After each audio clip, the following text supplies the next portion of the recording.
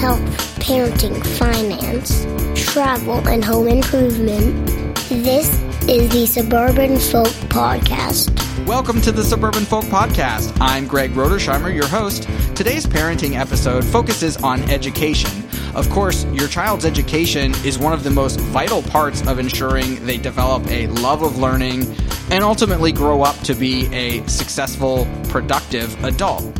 We're specifically going to focus on the skills that are necessary to be developed so that your child does have a love for learning and continues to learn and build on their successes, again, not only in school, but throughout life as they get older. Here to talk to me today is Kelsey Komorowski. She has 16 years of experience working closely with students to develop the skills, mindsets, and attributes they need to thrive, not just in school, but as lifelong learners and thoughtful, productive humans. Kelsey loves empowering parents with the skills and knowledge to help their kids reach their potential while establishing positive household dynamics around school. She founded Como, a consulting company that focuses on working with students and parents in developing those skills needed for lifelong learning. Kelsey, thanks so much for joining us. Can you start us off by talking about your background and how you founded Como? Sure. Thank you, Greg. It's a pleasure to be here. So I've been an educator for 16 years now, and I've worn a lot of different hats in that time. I've been a tutor, a curriculum designer. My first job out of grad school was working with the Student Achievement Division here in Ontario. I was on the research evaluation data management team, and my role there consisted of essentially collecting and analyzing data to understand student success initiatives and try to better understand how can we bridge achievement gaps for different student populations. From there, and I'll keep this short to begin with because it's a whole other long story, but essentially I left the government to start my own consulting practice way back in, 2013, end of 2013. And I've been running my educational consulting firm, Como, ever since. And I'm really fortunate. I work with an incredible team of educators and practitioners, and we are on a mission to remove school stress and struggle from the world and equip all students to think and learn and achieve to their potential. I'm going to just go into the big question, right? Which is, what is the definition of school learning or school teaching? In my head, that's sitting in a classroom, hearing a lesson. Let's say there's anywhere between 20 to 30 kids in a classroom, depending on where you're at in the world. And then there's a test that you put that's what you learned or what you think you learned back out there. And then you move on to the next subject. As you mentioned with your background, of course, there's a lot of nuance after that as far as just student achievement. And I'm sure also it works for some kids and maybe doesn't work so well for others. But just to ground us, what would we define as school teaching? So I love that question so much. I've actually never been asked that before. So thank you, Greg, for the great question. I think the number one thing that people conflate, a lot of at least the families that we talk to, our teens and our parents, there's a bit of a myth and misconception that being taught to in the classroom equates to learning. So teachers, and we work very closely with a lot of teachers. I have teachers on my team. I absolutely adore teachers. For the most part, they are superheroes. Teachers' jobs is to deliver content. Right? So a math teacher is delivering math content. English teacher is delivering the English curriculum. And the teacher's job is to deliver the curriculum. They teach to basically to the average student because their job is to ensure that as many students as possible pass to the next grade. Right? And obviously, again, because sometimes people come at me being like, how can you crap on teachers and all this stuff? And I'm like, I'm not at all. They're superheroes. But the reality of the school system, like most teachers are overburdened. They do their very best to differentiate instruction and to support individual learners. But at the end of the day, they cannot ensure that each child is learning. That's just not their job. Their job is to teach. And in the meantime, most of our teenagers, and I'm sure this will come back to COVID and quarantine and things that we've seen and learned, especially before COVID, that they just thought that as long as they're listening in class, they're being taught to, then that's kind of it. They do their homework and that's kind of it. But what we know to be true is that being an active learner, it's not something that most students have naturally, and they're not aware for the most part that they're lacking it. So I think as far as understanding, beginning to kind of anchor our thinking in the difference between classroom teaching versus the other pieces of student success is that the bulk of learning happens at home.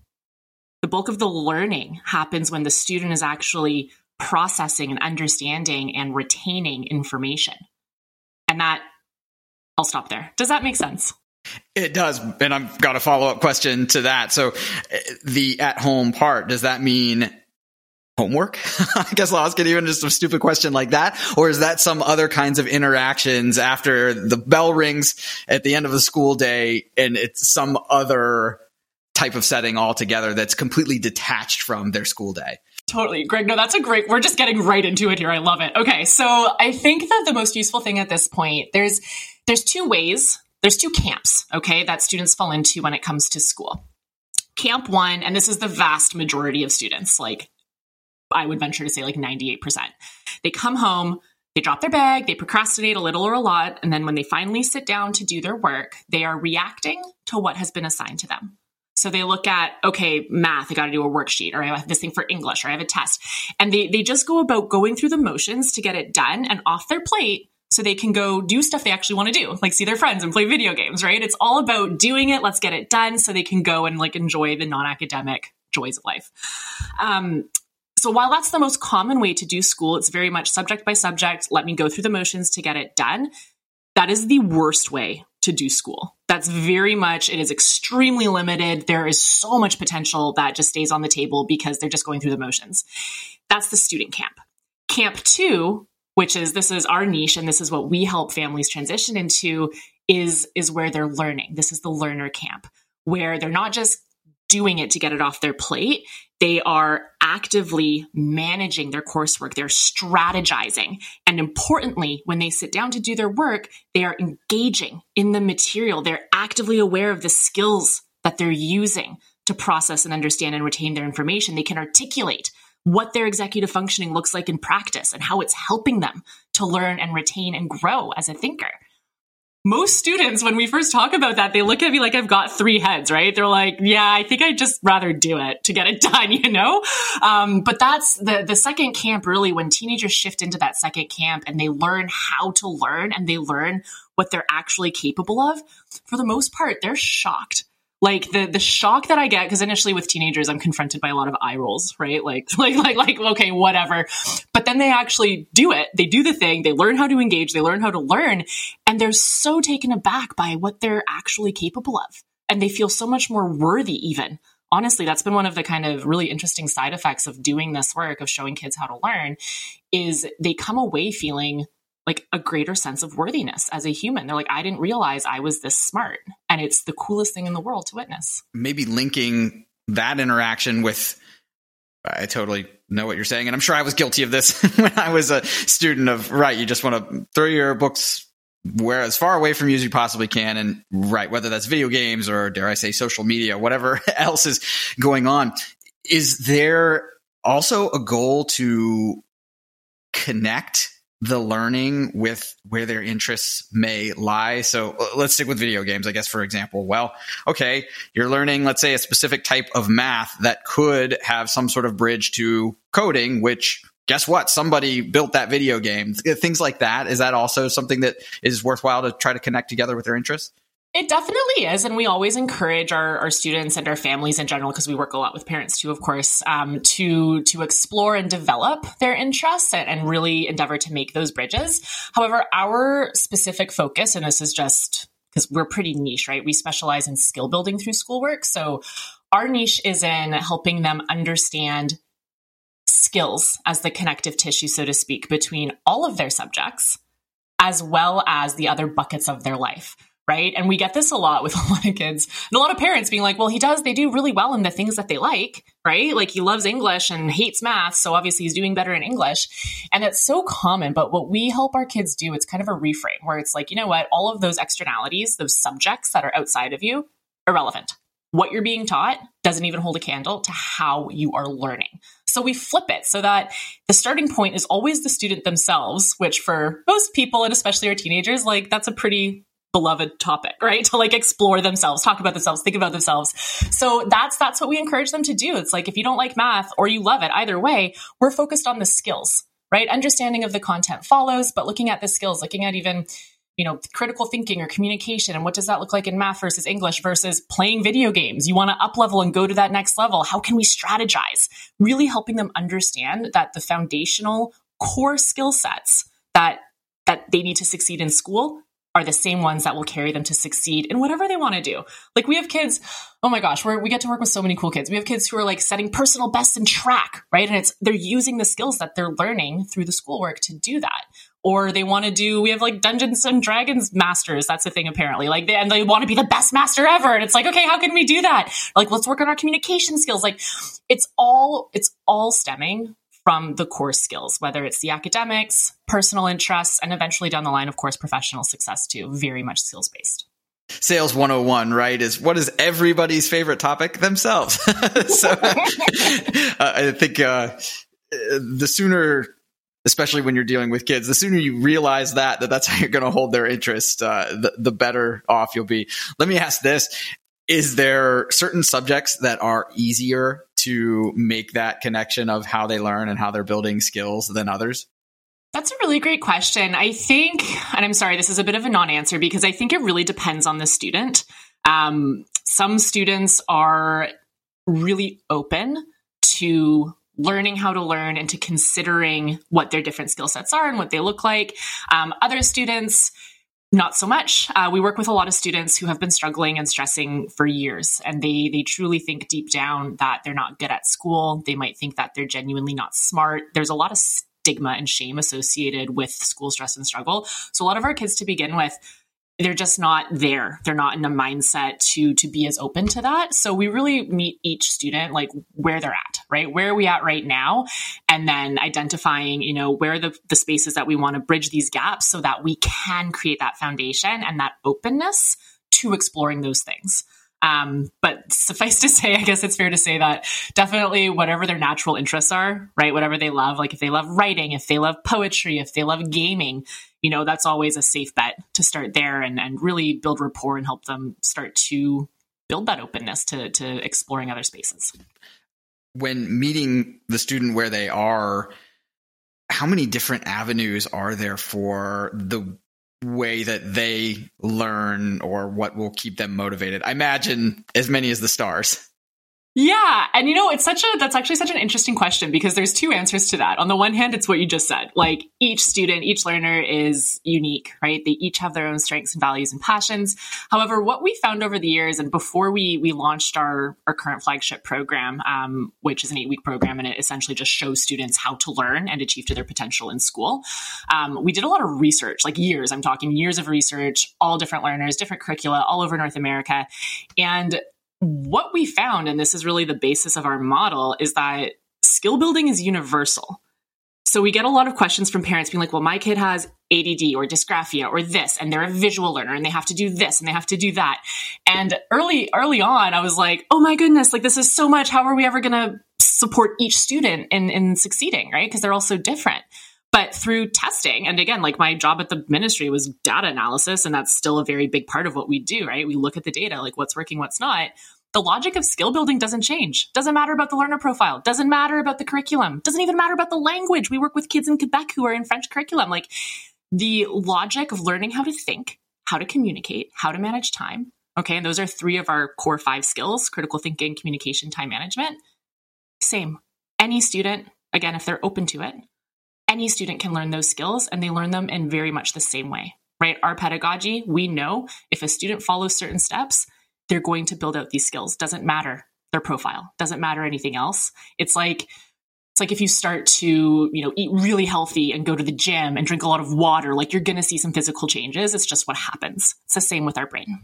I am definitely tracking with you. What's running through my head is if you've ever seen on LinkedIn, there's this certain list. I won't get them all right, but it says time management, one that you mentioned, and a few others. And it's under the header of these are things that don't take talent to be able to do. Anybody can do these things. And I'm a little conflicted whenever I read that because to some extent it's like, well, there is some talent in time management, which predicts whether or not you're going to show up on time. And work ethic, has its own set of components, I guess, potentially to that. But the core things you're highlighting, depending on or for any career that somebody picks, these are things that will apply and are appreciated. And that's kind of why my mind is going to that list that I've seen many, many times for people's viral posts, that these are skills that people will appreciate no matter what you do. Totally. And I'm laughing because I've not seen a post like that where it's like there's some degree of talent or there's no talent, like whichever side you stand on. I think that's really interesting. And I think it's not even a question of talent. I would replace that word with mindset, just based on my own personal experience. Like if a kid is convinced that they can't manage time because they're ADHD or whatever, like that will be their reality. If they have a mindset and they build beliefs that, yeah, I have ADHD and focusing can be hard for me and blah, blah, blah, but I can definitely build it out, they will improve, right? Like it's just what they tell themselves has such a massive impact beyond any sort of like innate talent, so to speak. And then the other point there, Greg, honestly, that is such a huge part of our work. Like we tell our kids how you show up in school is a very good indicator of how you show up in life. Like a lot of our kids are cutting corners, whatever. And for us, like schoolwork is really, we just use it as the vehicle for introspection and growth. Because at the end of the day, struggling students do not magically wake up with the skills to thrive. They do not hit a certain age and are like gifted the skills to become autonomous, strong communicators who take initiative and ownership. It doesn't happen. And we've seen it played out. I've been doing this. It makes me feel very old, but I've been doing this long enough now that like a lot of our kids and a lot of families that we've worked with or even talked to, but not worked with. And we've seen the difference of like kids going from middle school to high school to college to career, that whole spectrum. And you know what? I'll leave it here. I think probably, Greg, both of us in our respective workplaces have experienced the incompetence that stems from a lack of strong foundational skills. And we can build those skills, and we should be explicitly and systematically building those skills starting in middle school. Like the fact that we don't is bananas to me. Anyway, I will not go off on a tangent, I promise. Well, yeah, I didn't even mention critical thinking like you talked about before, but yes, of course, that one also fits the same categories of universal skill and something that you should continue to work on. Gosh, yes, you're right. I can certainly point to instances where I'm working with somebody that needs to be told exactly what to do every single step of the way, can't necessarily take a directive that's high level in nature and figure out, the best way to achieve it. So it is absolutely noticeable. I won't necessarily say that it's correlated to age necessarily. And I'll also say, yeah, that's right. But I am curious though. It's been a while since I've been in school, and gosh, I think Wikipedia was first in its infancy. And of course the teachers would say, no, you can't really use that as a resource. And then I think eventually it got to, well, you have to use a certain amount of library books and you can use an online resource. And as I understand it now, pretty much it's understood that most things are going to be online resources. My question is kind of related to critical thinking. Do you have a thought on knowing where to go to get information versus actually knowing the information? How has that evolved, and does it relate to kind of life skills? 100%. Oh my goodness, Greg. I love that question. Again, I've not been asked that before. And I think it taps into so many critical things. Like on the one hand, it makes me think of what we call, and actually before COVID hit, we called it the epidemic of I don't know, where we ask a kid, okay, well, how do we, they have to write an essay or they need to figure out the difference between a theme or a motif. Okay, how can we do that? I don't know. Okay, take a second. Let's think. Yeah, no, I don't know. And it's like, no, but you didn't think. And it's actually, I laugh about it and we see it all the time, but it's deeply alarming because so many of our students truly do not have that ability to understand that they can go from, I don't know, to, oh, I've got it, using their own resources and intellect. So many students think they have to be taught and explained. So absolutely knowing something versus knowing how to figure something out, I think that really hits at the heart of why learning how to learn is so critical. Because otherwise, and resourcefulness is one of our key values, right? How do we get resourceful? How do we show? A lot of our kids don't even like to say that they don't know, because they're like, oh, whatever, I don't need to know. Or they'll put up, our teenagers put up all sorts of defenses. They don't like to admit if they don't know something because it makes them feel stupid. So we have this cultivating like resourcefulness in conjunction with intellectual humility, which is kind of the fancy term for being like, hey, acknowledging what you don't know is a great starting place. It's the only way to learn, right? Learning requires vulnerability. A lot of kids are not okay with that. So even just that, recognizing, oh, I don't know this. I'm not sure how to figure it out, but I know that I can try different avenues. I can look something up online. I can Google it. I can ask a teacher. I can ask, whatever it is. For them to feel confident and capable with going from, I don't know, to, oh, okay, there we go, I got it. I'd say that's one of the most invaluable life skills that we could teach our kids. And every assignment in school is just an opportunity to do that. Relating that concept to at least even my day-to-day, I do a lot of project management work. And one of the first things that I'll do, even if I'm learning something brand new and the whole team has been doing the process for a really long time, is once I get enough of the pieces of how it's supposed to work, I will do a process flow and introduce it back to everybody saying, I know this is wrong. I am fine saying there's no way that I got this absolutely correct the first time. Now tell me where I'm wrong, which I wonder if that's maybe even a teaching method as well. That I always say I get way more reactions from putting something in front of people that has incorrect information on it than I do just a blank screen, because blank screen, nobody wants to start. But man, if they know something's wrong, especially if I've assigned something to them, they're going to be quick to say why it shouldn't belong to them and sparks a conversation. So yes, for my day to day, I embrace being wrong all the time. and I think it's really a helpful way to go. And maybe even brings people's guards down. Now, again, I don't know if that would apply necessarily to the teacher-student relationship, but it's worth recognizing that everybody is in that vulnerable state of not knowing quite frequently. Absolutely. And it definitely does apply. Again, from my perspective and my own experience working with families and teens, for most of our kids, like they're so accustomed to being in a subordinate position, right? They're accustomed to authority figures, teachers and parents, and being told what to do. And on the one hand, like when it comes to like well-being, and obviously they're kids, like of course, right? There needs to be safeguards and all of that. But when it comes to learning, I think it's one of those spaces that top-down and kind of authoritarian relationship does so much more harm than anything. Not least because most teens, they really do think that adults are different. That's like they'll hit like that. They will like, oh, I'm in my 20s and things will change, or I'll know these things, and like to help them understand, like, no, adults are just you, but older. Like that. There's not like you're not going to have this, or you know what? Maybe you'll have an awakening. Who knows? But for most people, it's like as you age, you're not going to turn into a different person necessarily, right? And so for them to really normalize, and this is one of the big reasons that we started working with parents a few years ago, like to normalize and model out lifelong learning, intellectual humility, to be like, I don't know it all. I do mess up, right? For parents to, and what we encourage, and a lot of parents are resistant to this at first, but it's invaluable when they actually lean into it. It's like, don't be perfect. Don't try to model out that you're perfect and that you have that you have your stuff together. Like it's way more valuable to have explicit conversations and model out, man, I messed up. I dropped the ball. I really mismanaged my time this week. Here's what I've learned from it. Here's what I'm going to do different.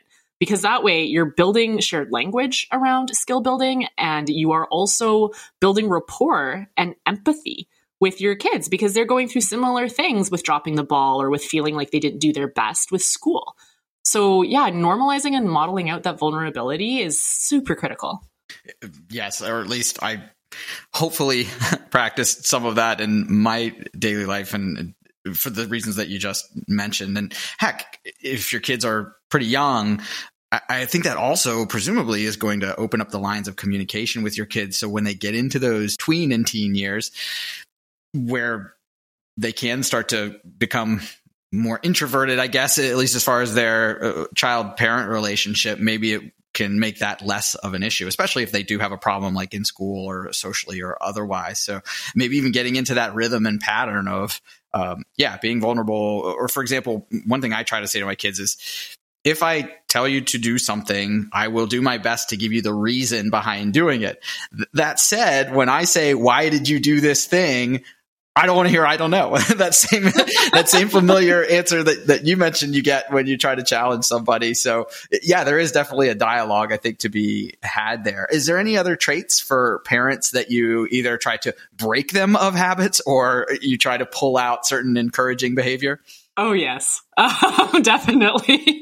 I think the number one thing, and this seems to be one of the most shared challenges, and we have like parent coaching as a part of our work.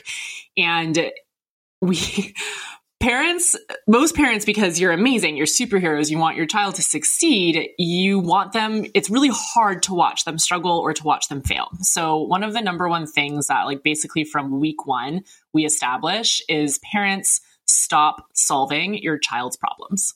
Stop writing teachers on their behalf. Stop checking their platform 5 times a day. I'm talking in the context of their own learning and growth. I'm not talking like they're being bullied, don't write their teacher. Obviously not. No, like I'm talking just if you don't give them the time and the space to learn how to stand on their own 2 feet, they will not. And Greg, I cannot tell you how many students, probably half of all of our families over the years, totally flew by in high school. You know, everything went more or less pretty well. They get to college and they're failing out because mom and dad always helped them. They never built out the skill set to navigate more complicated material. They never built out the resilience to know that, hey, just because I didn't do well, I can do better next time. So the number one thing, and we often issue a challenge to a lot of our parents where it's like 7 days of awesome. Don't check your child's platform. Don't check about their missing work. Like that's the number one thing. And it's really hard for most parents where it's like just stepping back and giving that time and space to their kid because they don't want to see them fail. But you know what I tell them? Because obviously I don't want to see them fail either, but better that they learn now than when the stakes are a lot higher. Like give them that time and space, trust in their ability to build the skills they need to succeed. It takes time. It doesn't happen overnight. They will fail. For the most part, it's not a super linear thing, right? It's back and forth, 2 steps forward, 1 back, but it works. And trusting that they can learn and build those skills is imperative. And if they just step in and keep solving the problems, it's not going to be good down the road. Another quick anecdote, actually just in conversations within my extended family, I guess I'll say the last couple of weeks, my oldest niece is getting ready to drive, and somehow the topic of pumping gas came up, and not her, but talking about another kid her age. We're saying, yeah, getting ready to drive, and we realized she doesn't know how to pump her own gas, which also then got us into that concept of there's very few states, at least in the US anymore, that have full service where they'll actually pump your gas. But whenever that happens, it's weird for who knows and who doesn't know how to do it, which brought up a story I remember that my dad did to me. I couldn't have been more than 5 or 6, maybe even younger. And there's that little lever that turns the gas on and off. I didn't know that. I just thought that's where the pump actually sat. So I flipped it up, just kind of playing with it. And my dad said, you're going to go inside. You're going to tell them that it got turned off and that they need to turn it back on. And I did it, sort of solving my own problems after that. Now, of course, I pick on him now and say, yeah, you ogre made me go and do something like that. Oh my God, I'm 5 years old. But that's the concept, right? It's like, okay, I learned the thing I did. It's not an unreasonable cause and effect, right? That I did the thing. I have to solve it, whether it was an accident or not. There is something that's going to happen as consequence of the choices that you make. And so me hopefully realizing that will use that again, like you say, to not solve my kids' problems. So you can't always be there. And essentially you can make them inept in their day-to-day learning, et cetera, et cetera. So I think that is a huge concept to make sure that people understand, and also easier said than done. Anybody that doesn't have kids probably saying, yep, that all makes sense. Well, when you actually have the kids and you see them be bad at something or whatever the case may be, or again, the toddler age having a fit because they don't want to do whatever the item is and just want it fixed. Again, definitely easier said than done. Let me switch gears just a little bit, going back to the school learning and then afterwards. So there's also just standard tutoring, right? That presumably goes right along with school learning, and I would call it passing the test, right? What's your thoughts on that as a supplement to the classroom? I have pretty strong thoughts on traditional tutoring. Not favorable. So I was a tutor for a lot of years. So I know the industry pretty well. And that's one of the reasons I know that it doesn't work. Traditional tutoring is subject specific. It's top down. It's very transactional and short-sighted. Like, it replicates classroom dynamics. So if the student is struggling in chemistry or English, then they're seen to be needing a chemistry or an English tutor. And it's just, to me, because I've been doing this for so long, it blows my mind. I'm like, there's that saying, oh my goodness, and I'm going to blank on what the saying is, and I use it all the time. It's not coming. But essentially, you can't solve a problem with the same thinking that created it. So if a kid is struggling with chemistry, the answer is not more chemistry instruction. And it's like, it blows my mind. Like, what are you doing? But that's so dominant, right? Like, our current paradigm, it's very subject-centric, top-down, let me teach you. And at the end of the day, what I'll just say, I'm like, you know what? You can have the best teacher, the best tutor in the world. If the student does not have the skill to learn to their potential, it will not matter. The real root of the struggle. And I'm not saying you don't need subject-specific help. Not at all. We have STEM experts, we have a Spanish specialist, 100%. Sometimes you do. But the question of delivering content and teaching somebody as opposed to enabling their own learning, it's a wildly different ballgame.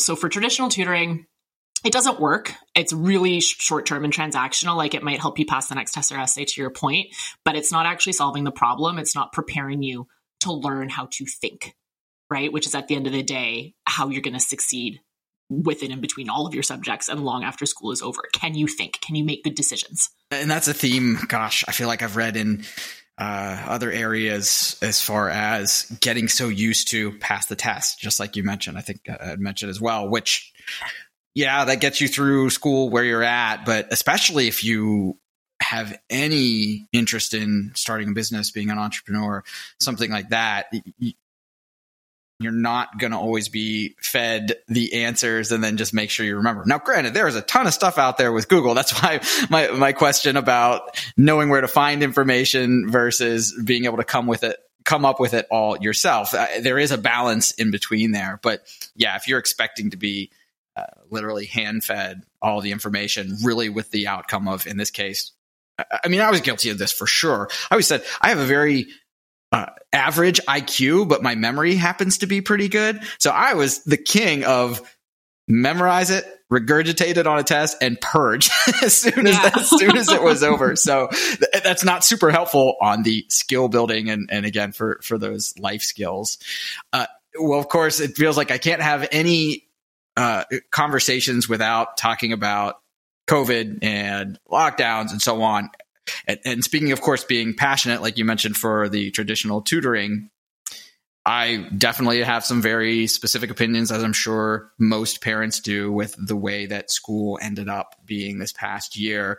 Now, you being in Canada, me in the US, I can't say I know all of the differences that have gone on from one country to another, but talk a little bit about what your experience has been in what you're trying to drive home for your students and what has had to change, if anything, to your approach with this past year. Yeah, that's a great question. I'll note, because we work with families all over North America, and it was really fascinating, somewhat in a gruesome way, when COVID first hit and the schools first shut down, because for me, at least, I didn't see massive differences between Canada versus the US. It was really widespread as far as some schools or districts had pre-existing digital infrastructure that really facilitated the shift to online, whereas others did not, and literally just didn't have school for a month or two. So that just alone, it was really, from what I saw, a district by district thing.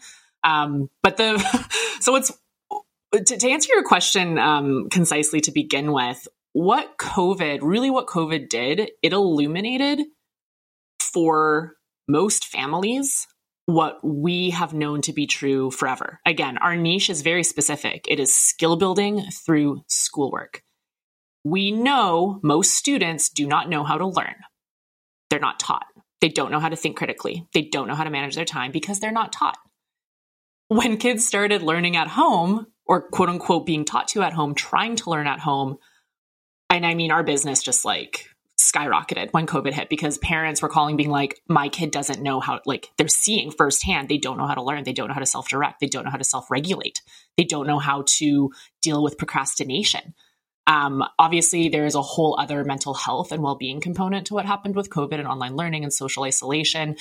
So there was definitely those factors to take into consideration with skill building because it obviously was just kind of a shared, I would call it a shared trauma, honestly, that everybody went through, and especially our kids who were robbed of so much, right? Especially kids like graduating high school. There was a lot of grieving going on. But when it came to the actual skill building and the actual learning piece, that was the main thing, was really just seeing, talking to so many parents who were like, felt like they had to be a teacher because their kids couldn't learn without really consistent, like what you said earlier, being fed the instruction. So if anything, like the silver lining of that for us was that people saw that and that kids themselves were like, well, I don't feel motivated. So in terms of like, what did we do different? We didn't change our methods or models, but there were certainly certain things that became like, that we had to emphasize. So for example, motivation and procrastination were a big one. Every parent, every kid, I'm just not motivated. I'm just not motivated. And that, goes into really interesting conversations. Like most kids and a lot of parents, surprisingly, and Greg, I don't know your opinion on this. I'd be curious to know what you think, but like, there's this common myth that you have to feel motivated to do stuff. And we know that it's quite often like the opposite. Like you have to start doing things to feel motivated. And that alone, like most of my kids just look at me like I have 5 heads, like what? But it's true. It's like, what are you just going to wait to be no, you're never going to do stuff. And exactly why then? It's like they have 15 missing assignments, right? Because I'm not motivated. And so even that, to help them reframe, take ownership, take action to motivate themselves, even like just that alone has been huge. And it's been a really cool, I'd say it's a gift, right? When parents, like when we work together and we can give their kids that understanding of how to self-motivate, it's life-changing. That alone, game changer. Yeah, a couple of maybe anecdotes or things that I've recently come across to that same point. One of which was, again, for us adults that have that motivation problem, it was saying to use a 5-minute rule, i.e., say you're going to do whatever the task you've been avoiding for 5 minutes. And I think it falls into what you're talking about, that the idea is once you get rolling and you get through that first 5 minutes, you're going to keep going because you've gotten interested in what the task is and hopefully are a little more motivated to get to the final goal. And hey, even if not, well, you're 5 minutes closer to finishing that particular item, even though you really don't want to go after that. So I think that is definitely true. That's something I've even been trying to implement a little bit in my day to day is just that. If you're really, really dreading it, or another example, of course, is for working out. I was just about to say, yeah, Greg, like honestly, most days I'm like, all right, 5 minutes of cycling or 5 minutes of yoga. And then you get going and it's like, oh, okay. But that's such a beautiful example of how this stuff, it really is for success in life, right? Like whatever it is that you want to be doing, because there's going to be so many things that that you're not motivated to do. So little tricks and reframes like that are so helpful for living our best life, for sure. Something else that's hard to remember in your day-to-day life is, if I'm always on vacation, then I'm not looking forward to vacation.